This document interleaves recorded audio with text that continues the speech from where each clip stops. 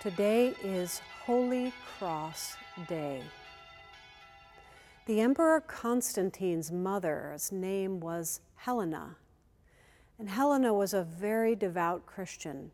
She decided to build a beautiful church over the site of Golgotha and the cross, and it is believed that in the building of the Church of the Holy Sepulchre, they found the remnants of the cross of Christ.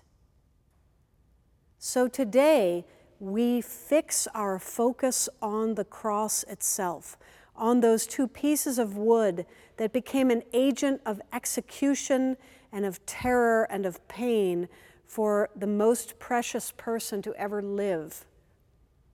We think about today, on this day, what it was like for Jesus to go through all of that for us.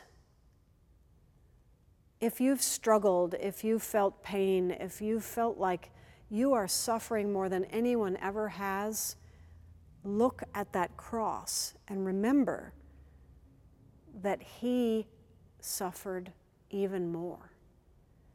I think it was God's way of saying, I may not be able to make you feel better in this broken world. I may have to allow you to suffer so that you can learn to love like I love, but I will suffer with you.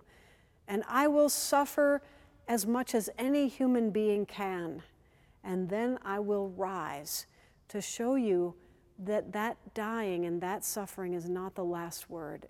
It is only the beginning. Remember the cross and remember what Jesus has done for you.